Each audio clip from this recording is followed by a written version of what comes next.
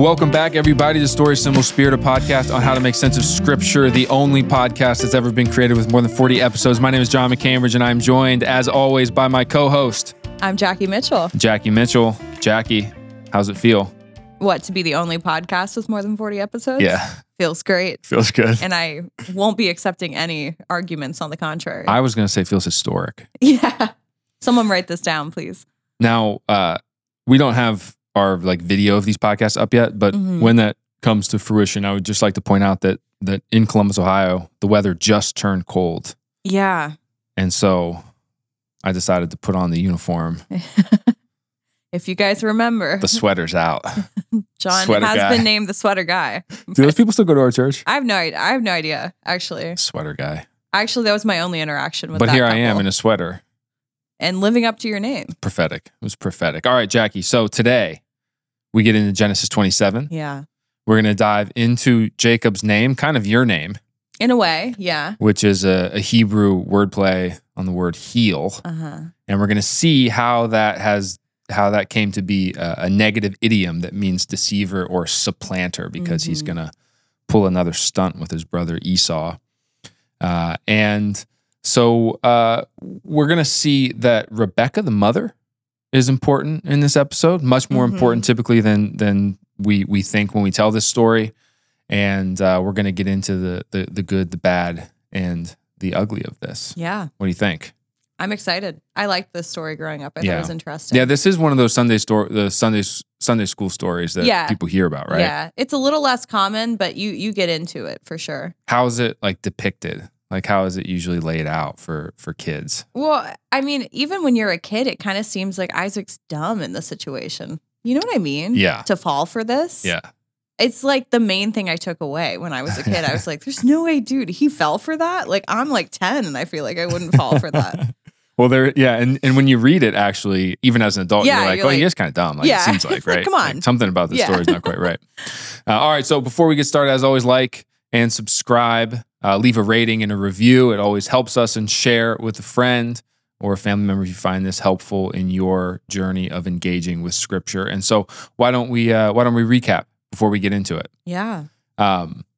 So you go all the way back to Genesis 12. God called Abraham and promised that he would give him generations that would turn into a nation. And then these people would be blessed and they'd receive the promised land. And then somehow the world would be blessed in them and through them. Mm-hmm.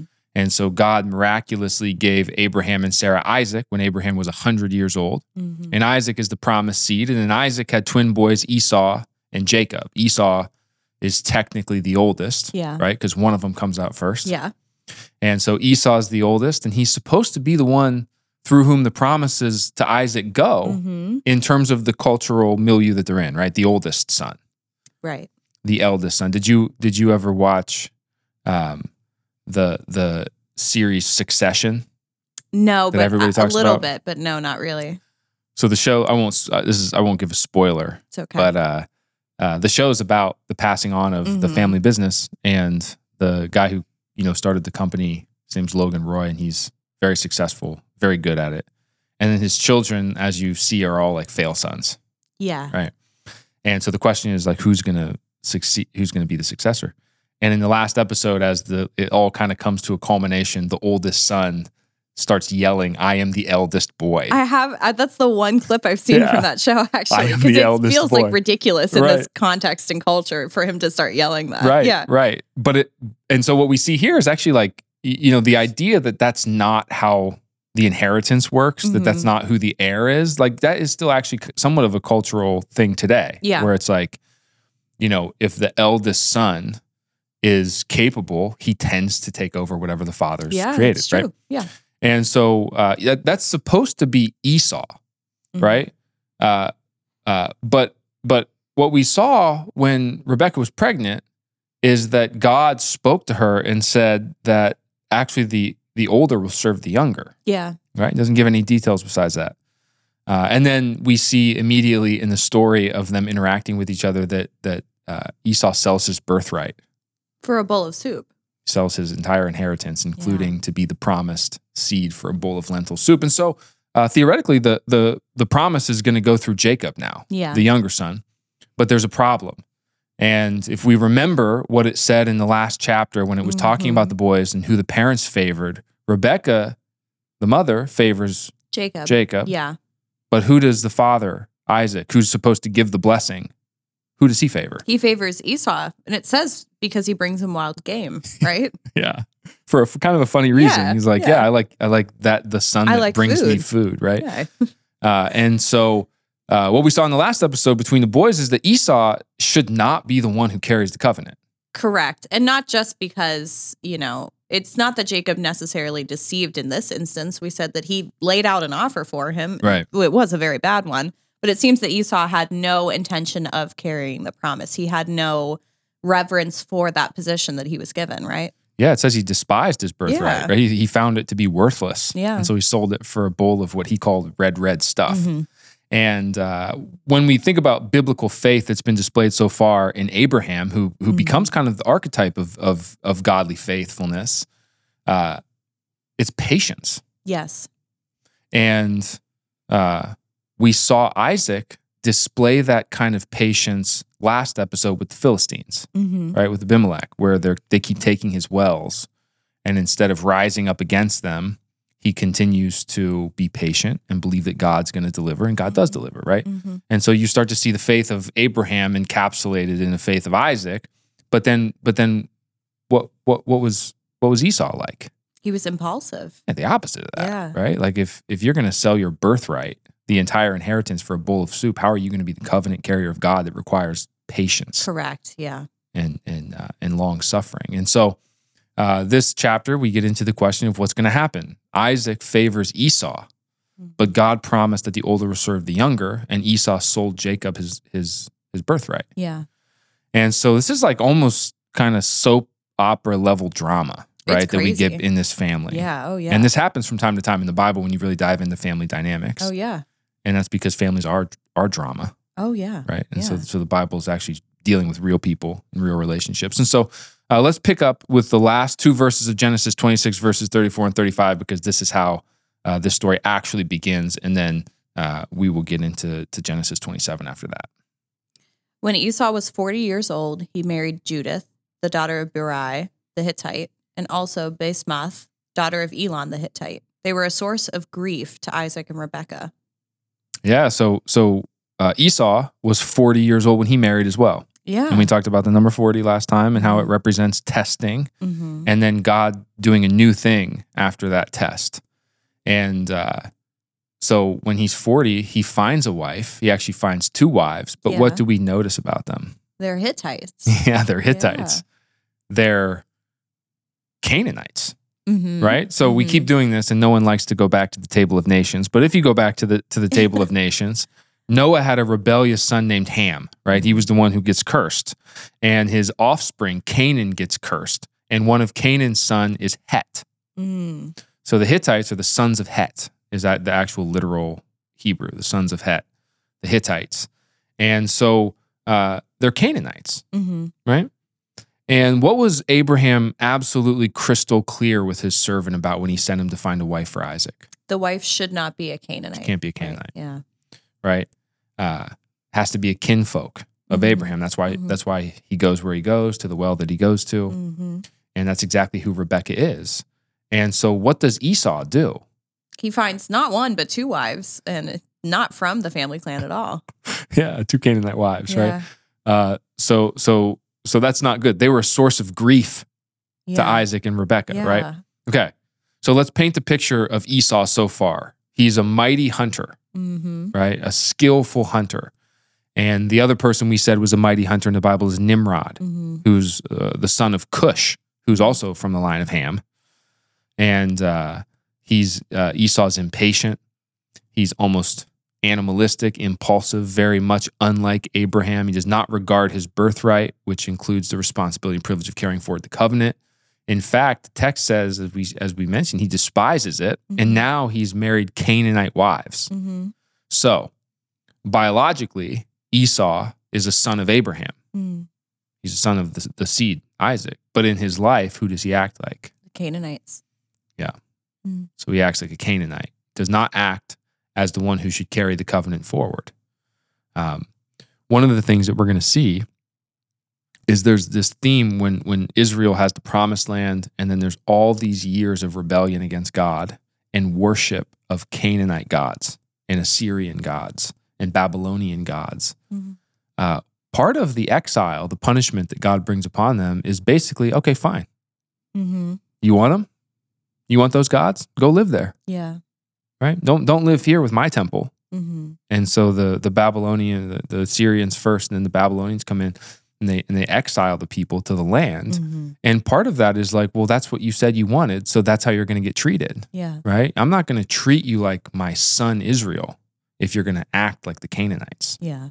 You're gonna be treated like the Canaanites, and so keep that in mind as we look at Esau, who's basically for all intents and purposes acted like a Canaanite this whole time. So Isaac, who has faithfully followed in his father Abraham's footsteps so far, should know this. He should see this, discern this, right? Remember vision in the Bible. It's like he should be able to see with the eyes of God who the covenant and who the blessing should go through. And so let's see what he does. 27, 1-4. When Isaac was old and his eyes were so weak that he could no longer see, he called for Esau, his older son, and said to him, "My son." "Here I am," he answered. Isaac said, "I am now an old man and don't know the day of my death. Now then, get your equipment, your quiver and bow, and go out to the open country to hunt some wild game for me. Prepare me the kind of tasty food I like and bring it to me to eat, so that I may give you my blessing before I die." Here we go with the food again. Yeah. And so Isaac is nearing death, Mm-hmm. and he's blind. Mm-hmm. The Hebrew says that his eyes are dim. His vision is dim. And so far in the story, like we said, sight or vision, lifting up your eyes and seeing, represents what? Wisdom. Right. Yeah. So the initial fall was that they saw what they weren't supposed to have. They saw that it was good, so they took it, right? They weren't seeing with God's eyes. They were seeing with their own eyes. And so that's always the choice. You can see with your own eyes and see dimly in sin, or you can see with God's eyes and you can see clearly, true wisdom. Because the last chapter we talked about how Isaac was walking like his father Abraham and that this was a good thing. And we saw that in the interaction with Abimelech and the ministry of wells and altars and the patient faith like his father's. But here we see the symbolism of sight, and Isaac has now lost his sight. So story, symbol, spirit, we are claiming that the symbolic level is more important than the material level. In terms of the symbolism of sight, he's lost it. His wisdom, his ability to see through God's eyes. And so that could be an ominous sign if that's indeed what this is symbolizing, right? And so he tells Esau to go get him some wild game because he loves it so much, and that's actually why he loves Esau and prefers him to Jacob. And he says that he's going to give him a blessing. And the Hebrew here, the wooden Hebrew, is something like, "Prepare a savory dish for me as I love, and bring it to me that I may eat, so that my soul," my nephesh is the Hebrew, "my soul may bless you." So it's not just like, hey, let me say some nice words to you before I die. There's an emphasis and an intensity of this, that I may bless you with all my soul. And so I think, part of the reason it says this is because what he's intending to do here is he's going to give Esau the blessing, not just material inheritance, but the covenant that's supposed to go through him. And even though Esau is all of the things that we just said, he's already sold his birthright. And he's already despised it. Yeah. And sold it for a bowl of soup. And he married Canaanite women, and he's impulsive. He's a hunter like Nimrod, and he's a source of grief for Isaac and Rebekah. So why would Isaac still give Esau the blessing and the birthright? Yeah, it's like, if you're reading this, it's like, can't you see what we just all read? Right. Do you not know what's happening in your own household? Right. And so I think it's, this is the intention of someone who's lost God's vision. Yeah. Here's what God has laid out for, what the promise carries. Isaac's mainly worried about who makes the best food or who hunts the best game, right? Exactly. Yeah. Yeah. Which is like, I think it's supposed to be comically ridiculous. It's ridiculous when it's not you making decisions, but I'm sure there's, just in all of our lives, there's times where like we value something so seriously, and to God it has to look ridiculous, the things we're holding on to that are not his values. Right. The way that it clouds our judgment because we want it in the moment. And like a hunger almost for food, that something would cloud our judgment just because we want it so bad. Right. And you see this in relationships sometimes, Yeah. right? Where it's like, you want to get married and you have this person that you think that you love, and you're a Christian and maybe they don't love God, but it's like, I want this thing. And, Yeah. and then so you kind of go forward with this and it's not wise, right? Mhm. And that doesn't mean that God can't work through it and do things, but you're saying that you do get those kinds of urges and hungers that it's like it clouds your vision. And so Isaac is blind physically, but he's also blind spiritually. He's lost his vision. And so as you can tell, if the blessing in the covenant goes through Esau, it's a disaster. And so let's see what happens. We'll do 5 through 13. Now Rebekah was listening as Isaac spoke to his son Esau. When Esau left for the open country to hunt game and bring it back, Rebekah said to her son Jacob, "Look, I overheard your father say to your brother Esau, 'Bring me some game and prepare me some tasty food to eat, so that I may give you my blessing in the presence of the Lord before I die.' Now, my son, listen carefully and do what I tell you. Go out to the flock and bring me 2 choice young goats, so that I can prepare some tasty food for your father just the way he likes it. Then take it to your father to eat, so that he may give you his blessing before he dies." Jacob said to Rebekah his mother, "But if my brother Esau is a hairy man, and I have smooth skin, what if my father touches me? I would appear to be tricking him and would bring down a curse on myself rather than a blessing." His mother said to him, "My son, let the curse fall on me. Just do what I say. Go and get them for me." So in comes Rebekah, Yeah. right? And she kind of comes in hot here. What did you, growing up Sunday school, learning the Bible, what did you like? What was emphasized about Rebekah? It's her that's plotting this. Yeah. To me, that was like the biggest thing, was that it doesn't seem to be Jacob's idea at all. Right. So there's this interesting thing that can happen in interpretive traditions where, we've kind of been trying to dispel the notion that that Jacob is a deceiver, right? Because that's kind of the way that, like, even the headings in the English Bibles that we have will be like, Jacob cheats his brother out of his blessing, tricks his brother out of his birthright. Yeah. And then you read the story, and that's not actually really what happens. Yeah, that's true. Right? Like, that's not exactly what happens. And so here, Rebekah is not talked about much in terms of the way people talk about this story. And what I want to put forth here is that Rebekah is the most important person in the story, and she's the hero of the story.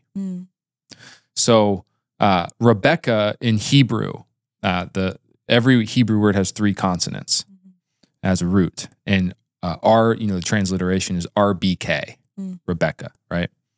The Hebrew word for bless is BRK.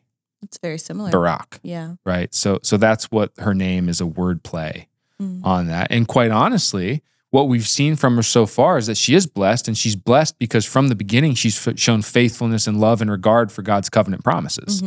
If you remember, in Genesis 24, she's given the choice by her brother Laban if she can stay or she can go and marry Isaac. And she immediately chooses to go with Isaac, and she doesn't waste a single moment. She says, "I'll go now." And then you learn about who loves who, and it's like, Isaac loves Esau for his ability to hunt. And all it says is that she loves Jacob, right? She loves him for himself. And so she knows these boys. She's the mother. And what's the role of the mother? To protect. Yeah, the mother's supposed to protect the seed, because the prophecy by God in Genesis 3 is that it's the woman who will have enmity with the serpent. And God has also revealed to Rebekah, not to Isaac, to Rebekah, the course of these boys' lives, right? Right. So she knows this already. Right. Yes, exactly. And we saw this we saw this when Sarah protects Isaac from Ishmael, right? And we look at that and we're like, oh my gosh, she cast out Hagar and Ishmael. That's mean. But in reality, she's protecting the seed, Isaac. And so here it's kind of like, well, she likes Jacob better, so she's going to make sure Jacob gets the blessing. That's mean. It's like, no, she's protecting the seed. That's what the woman does. The woman, the mother, is the one who does battle with the serpent and protects the seed that will one day crush the serpent's head. That's the role of the mother. And so this is what she does here. She protects Jacob from Isaac's blindness, Yeah, really. from his dim decision. And so she hatches a plan, which is quite It's an interesting plan. quite a plan. Yeah. And she tells Jacob to go get her some meat, and then she's going to prepare the savory food that Isaac likes. And then she tells Jacob to pretend to be Esau. Yeah. Do this and receive the blessing. And so like I said, the header of this in English sometimes is Jacob deceives his brother out of his blessing. But what actually happens here? Yeah, he says, I don't want to deceive my father and then be cursed. He's like, I don't know if this is a good idea because this will be deception and then that will be bad. Which, yeah, indicates that he wasn't deceiving Esau earlier. Like we said, he laid things out plainly. So far, he hasn't deceived. Right. He doesn't want the curse to come upon him. And so then what does Rebekah say? She says, let the curse fall on me. Yeah. She says, do what I say. I'll take the curse upon myself. Mm-hmm. And so let's push that forward, right? We've been talking about Christologies, pictures of Christ. How does Paul describe Jesus? Mm-hmm. He says that cursed is the man who hangs on a tree, which is from Deuteronomy 21. That's part of the law. Cursed is the man who hangs upon a tree. So what does Jesus hang upon? A cross, a tree. Yeah, a tree. And he takes the curse that is sin that leads to death upon himself. Mm. That's the crucifixion act of salvific grace that happens. He hangs on the tree and takes the curse of sin upon himself, because cursed is the man who hangs on a tree. Jesus says, I'll take the curse upon myself. Mm-hmm. Rebekah is displaying a foreshadowing of the sacrificial love right here. And so all of this to protect the covenant. And so it's actually Rebekah who deceives Isaac. Mm-hmm. And yet the deception is a foreshadowing of the sacrificial love of Jesus Christ for the covenant to come to fruition. And so she knows, like you said, that the older is going to serve the younger, because that's what God told her when she was pregnant. And so she puts herself right in the middle of this to protect God's will and to protect God's desire and to protect the seed. So let's do 14 through 17. So he went and got them and brought them to his mother, and she prepared some tasty food just the way his father liked it. Then Rebekah took the best clothes of Esau, her older son, which she had in the house, and put them on her younger son Jacob. She also covered his hands and the smooth part of his neck with the goatskins.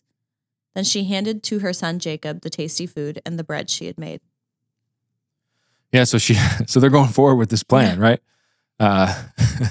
So she prepares the food. He takes it to Isaac, and so the idea that this is deception is fair, right? Because they are deceiving Isaac in this moment, and so I don't think that Jacob deceived Esau the first time, right? I think that he said, "I'll sell you this bowl of soup for your birthright," and Esau was like, "Okay, fine." Yeah. But here he's pretending to be Esau. Yes. He's pretending to have hunted this wild game. He's covering his hands and forearm and neck with fur because Esau is hairy. Yeah. He must be really hairy. That's crazy. Like imagine putting a animal skin on yourself. It's like, this is what your brother's skin feels. Yeah, like passes. They're like, oh, this is definitely him. This is It Esau. feels like Esau. And so this is deception, but it's important to keep in mind that Jacob was hesitant about it.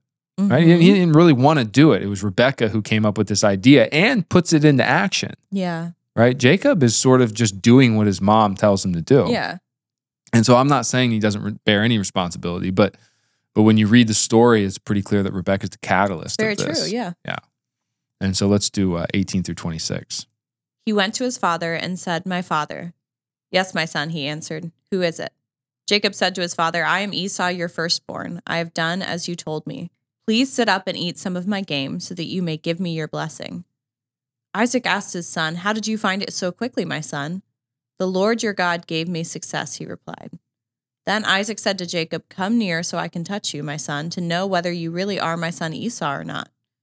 Jacob went close to his father Isaac, who touched him and said, "The voice is the voice of Jacob, but the hands are the hands of Esau." He did not recognize him, for his hands were hairy like those of his brother Esau. So he proceeded to bless him. "Are you really my son Esau?" he asked. "I am," he replied. Then he said, Before we started this episode, I asked you how familiar you were with this story. I said that, like, when you read it, you're like, how can Isaac be that dumb? I know. Because he even says, oh, this isn't Isaac's, or this isn't Esau's voice. This is Jacob's voice. Oh, well, but it's its hands. So, But you're furry, so I guess it's you. it's like he knows something's up, and then he's like, "Are you sure?" And Yeah, he's like, I always find it strange because it seems like he's on to it. Like it seems like Yeah. he kind of like sees it. But and so again, he asked Jacob, who he thinks is Esau, apparently, to bring him some of the game to eat so that he can bless him. And the Hebrew is so that my soul may bless you, right? So he's going to give the blessing, all of his soul, all that he has, all that he is, he's going to give it to Jacob, who he thinks in this moment is Esau, because Jacob put fur on his hands and forearms and neck, right? So let's do 27 to 29. So he went to him and kissed him. When Isaac caught the smell of his clothes, he blessed him and said, "Ah, the smell of my son is like the smell of a field that the Lord has blessed. May God give you heaven's dew and earth's richness, an abundance of grain and new wine. May nations serve you and peoples bow down to you. Be Lord over your brothers, and may the sons of your mother bow down to you. May those who curse you be cursed, and those who bless you be blessed." So this is the blessing, Yeah. right? This is the blessing that he gives to him. He smells his clothes, and it says it smells like the open field, whatever that means. And so he believes this is Esau, Mm-hmm. and he blesses him. And the blessing that he gives him is with his whole soul, right? He Yeah. says, "May God give you the dew of the sky," right? May he give you the rain that brings life. May he give you the earth's richness. That the actual Hebrew is the fatness of the earth, right? Like the abundance of the earth, much wine and grain. These are all markings of prosperity and blessing. And then he gives him, this is the part that is quite remarkable. He gives him the authority to rule over his brothers and his mother. Mm-hmm. And so the blessing of the patriarch Isaac enables the blessed, who he thinks is Esau, to accomplish this, to rule over his brothers. And so the will of Isaac is for Esau to rule over Jacob. Yeah. So it's not just like, oh, I like this son better, I'm going to give him a better blessing. He is literally trying to pass on the sonship of this to Esau, to rule over Jacob, who God wants to have the blessing. It makes you think that Rebekah and Isaac never had that conversation after God revealed that to Rebekah. Right. Or if they did, Isaac didn't believe her, right? Like Yeah. maybe Rebekah said, like, "Hey, this is what God told me." And Isaac said, "Well, I like this son better, and he's the first." Right. Or that he strayed or Yeah. something. There's a moment in the book of Judges where Jephthah comes back from battle, and before he leaves, he says, if God gives me this victory when I come back, I'll sacrifice the first thing I see when I come to my house. Oh, yeah, I remember that story. And it's like, well, why? Why would you say that? First of all. And then he goes and he wins the battle. He comes back, the first thing that comes out of his house is his daughter. Yeah. And he sacrifices his daughter. Yeah.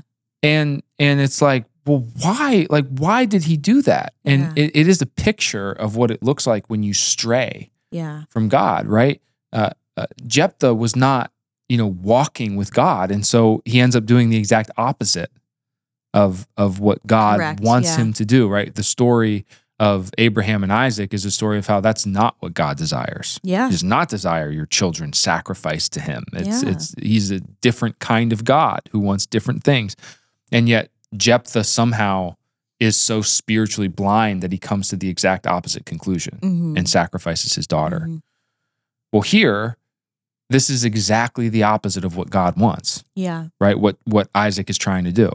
He wants the blessing to go through Jacob for all the reasons we've discussed. And independently of just him telling directly Rebekah this, Isaac should have the discernment of the Lord to just see anyways, that God's given him and commanded him to discern and steward this gift well. Right. And as you walk with God, you start to be able to see with his eyes and discern with his will. And so it's a picture of somebody who's not. He's blind right now. And so he's giving the covenant to Jacob, and he thinks he's giving it to Esau.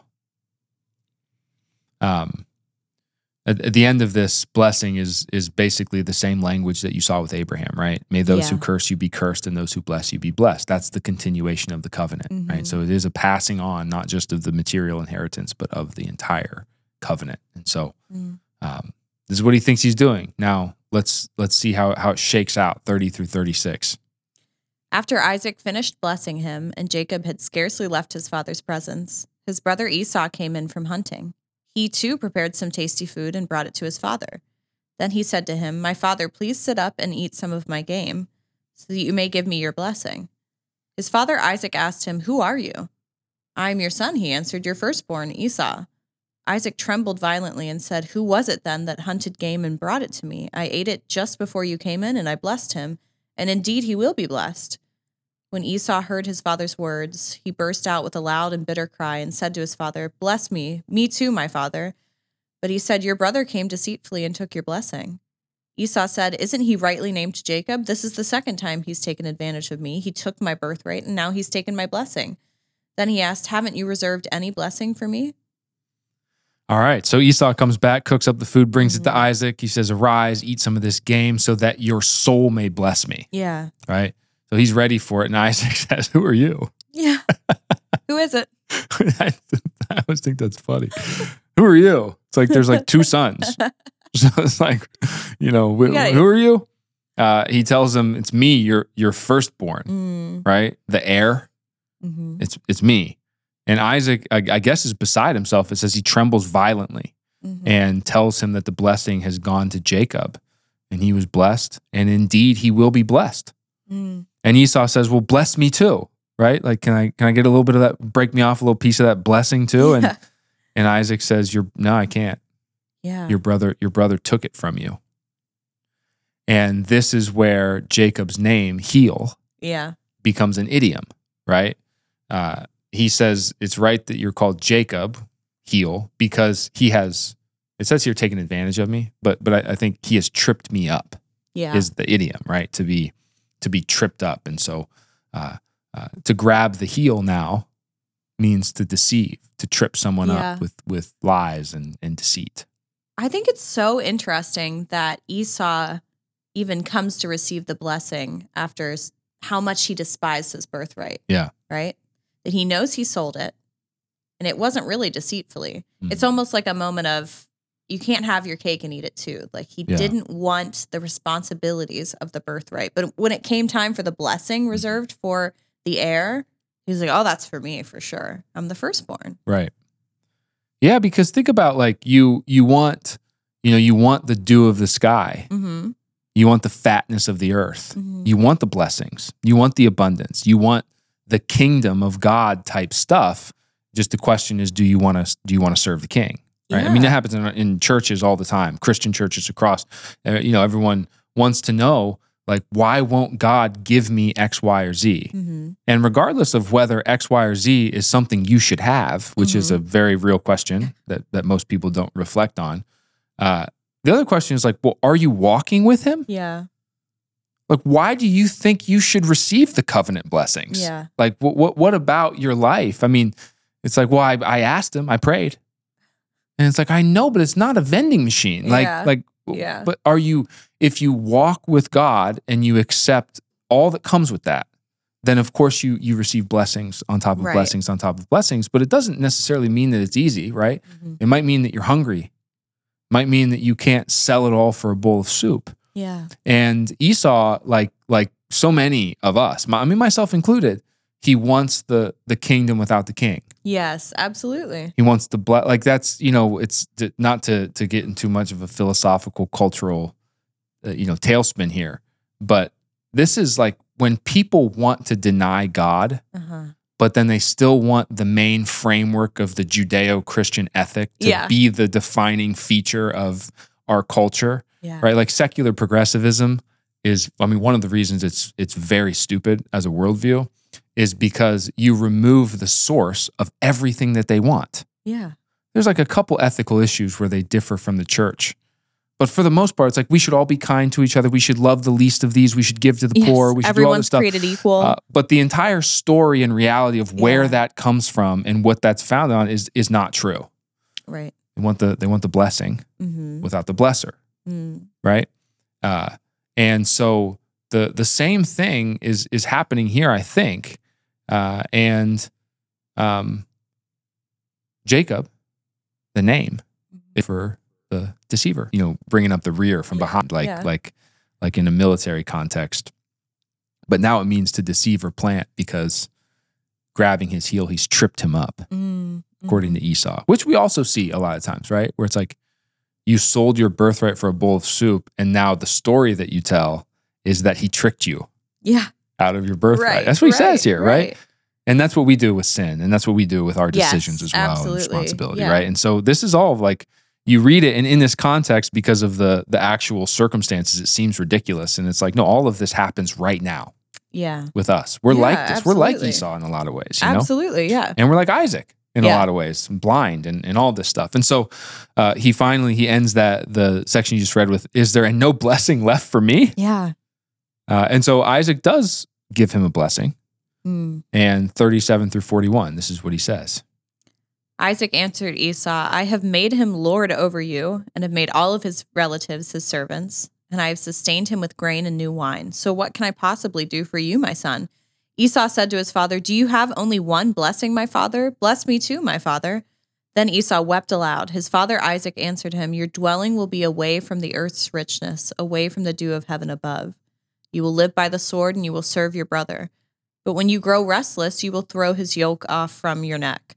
Esau held a grudge against Jacob because of the blessing his father had given him. He said to himself, the days of mourning for my father are near. Then I will kill my brother Jacob.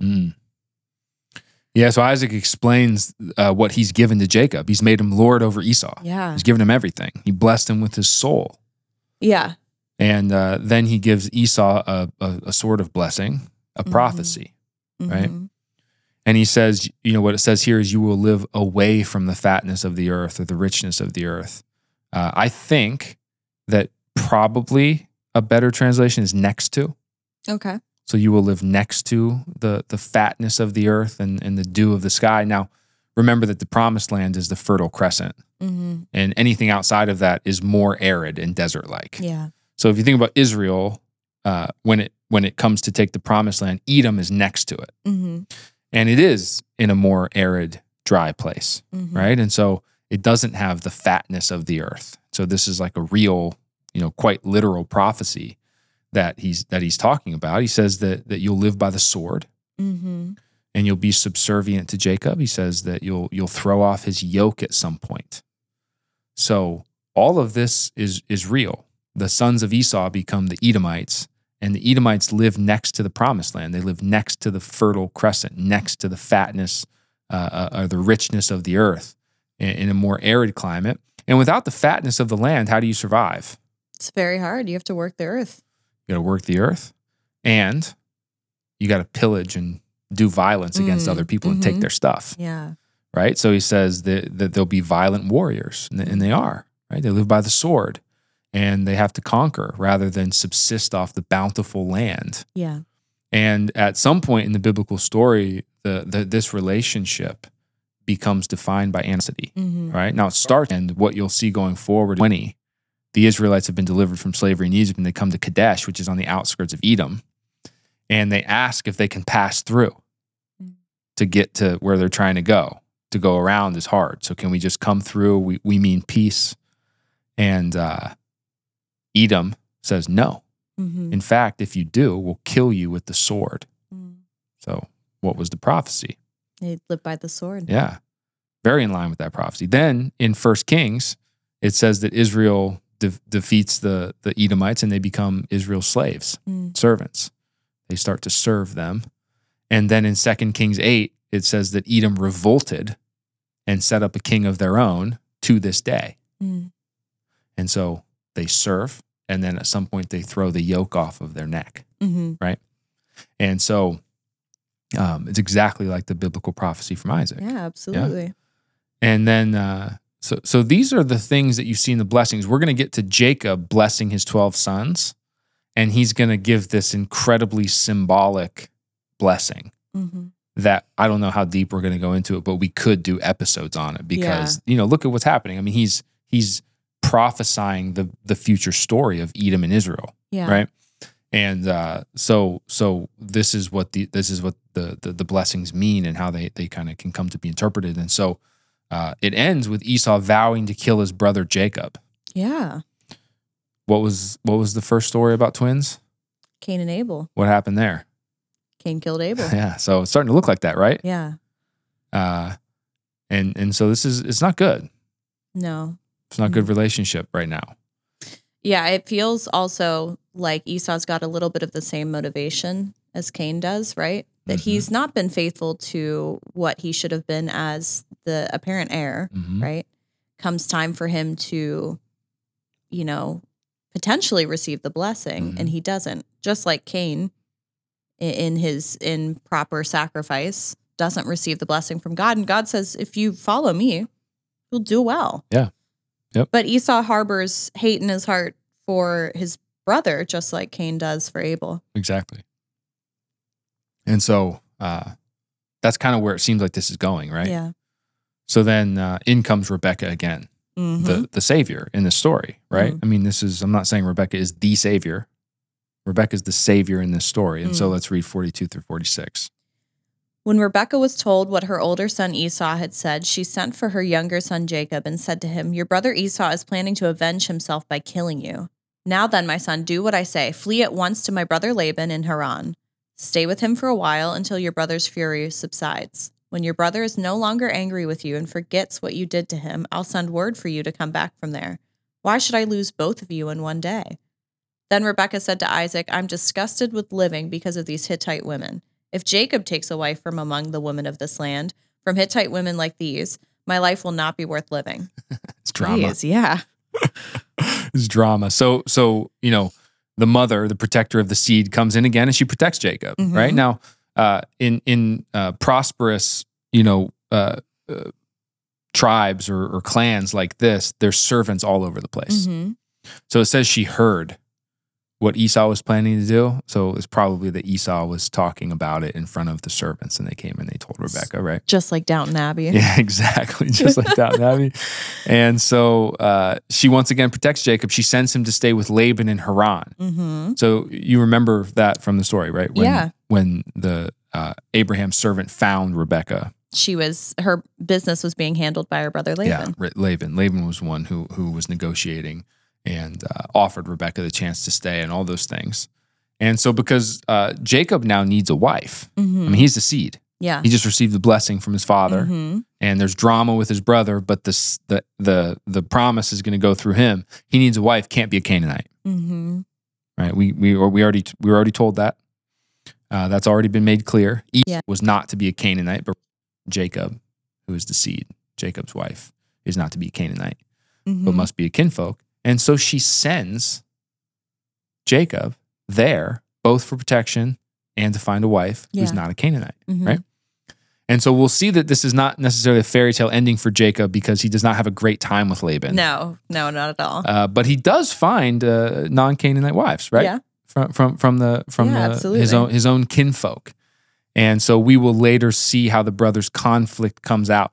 What I want to foreshadow is that it does not end like Cain and Abel. Right?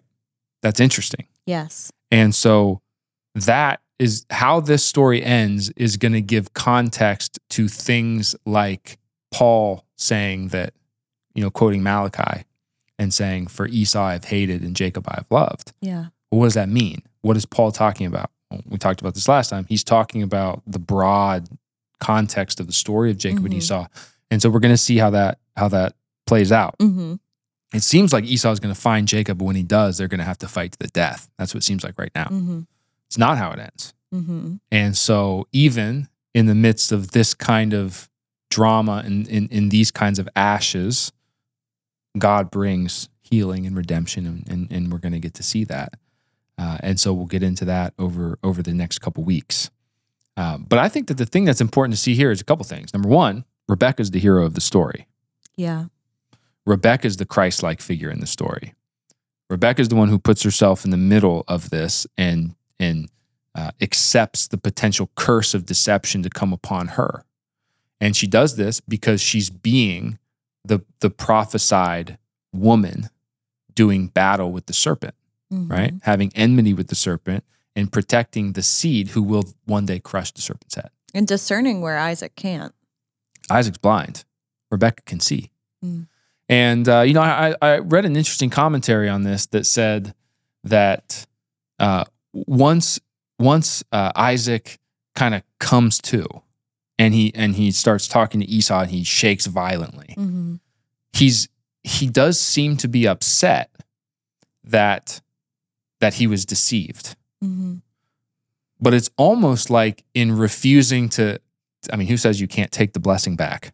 Yeah. And give it to Esau. Right. It's almost like he comes to see. And in that moment, because of Rebekah, Isaac, as he's dying and blessing his sons and setting up the future, comes to and repents and doesn't take the blessing back. Interesting. He kind of comes to understand that he's been blind, that he's been seeing wrong. But who helped him see? Rebekah. And so, there is sometimes a tradition in Christianity or whatever that the idea that women kind of take a back story of the Bible is really not true. And no, not at all so far. And listen, this is not me trying to make a cultural point. Like if it was true and it's scripture, then I would follow it and I would interpret it like that. It's not true. It wasn't true with Sarah. It hasn't been true with Rebekah. And then what I will argue is that by the time we get to Christ, all is said and done, the second most significant person in the entire Bible is Mary. Yeah. Right? And so as Protestants, sometimes we rebel against the veneration of Mary that you see in the Catholic Church. And so we don't talk about her. That impoverished theology. Mary's the carrier and the birther of new creation. What's the Greek word that you... The Theotokos. Yeah. She's the Theotokos. The God giver is what that means. And so Mary is the ultimate fulfillment of what is prophesied in Genesis 3 of the woman who does battle with the evil one, has enmity with the serpent, and then brings forth the snake crusher. Yeah. And Rebekah's a picture. Sarah's a picture, right? You see this over and over. One of the interesting things, and we'll talk about this when we get there, I'm not going to talk about it now. When you get into the books of Kings and you read the new king, that king is obviously the first king's son. So that's his father. But then guess who it always lists? His mother, the queen mother. And so the king is important, but the next most important person is the king's mother. Why? She gave birth to him. Yeah. Yeah, and because she's the one that's supposed to protect the seed, right? Yeah. So when you see the kings going astray, the mother is implicated in that. And when you see the kings doing good, the mother is implicated in that because the mother, like Mary, is the second most important person in that moment, right? Not the commander of the forces, not the head of the council. It's the queen mother, and Mary's the fulfillment of all of that, right? In Christ. But here you see Rebekah is the hero, and Isaac is the antagonist. And maybe he did repent at the end, but Isaac's the bad guy in the story, right? Yeah, he's saved by his wife. He's saved by the queen mother. He's saved by the woman in the garden who protects the seed and does battle with the serpent. And so that is oftentimes not told in this story, and it is the entire point of this chapter, right? And so we're going to see what happens with Jacob, the protected seed, as we go forward. We read him twice here, and that's an important thing to understand. Yeah. So next week, episode 43, we've got Genesis 28, and we're really getting through this thing. You got anything else today? That's all I've got. We're over halfway through Genesis. Oh now. yeah, Genesis is 50 crazy. chapters, so we're getting there, right? You guys, we'll make it out of Genesis. There's just one more generation left after this, right? That's Jacob true. has It 12 gets sons. real, like, we're going to focus on Jacob and his sons for the rest of the story. Yeah. Yep. All right. So next week, Genesis 28. Thank you guys for joining us. We will see you next week on Story Simple Spirit.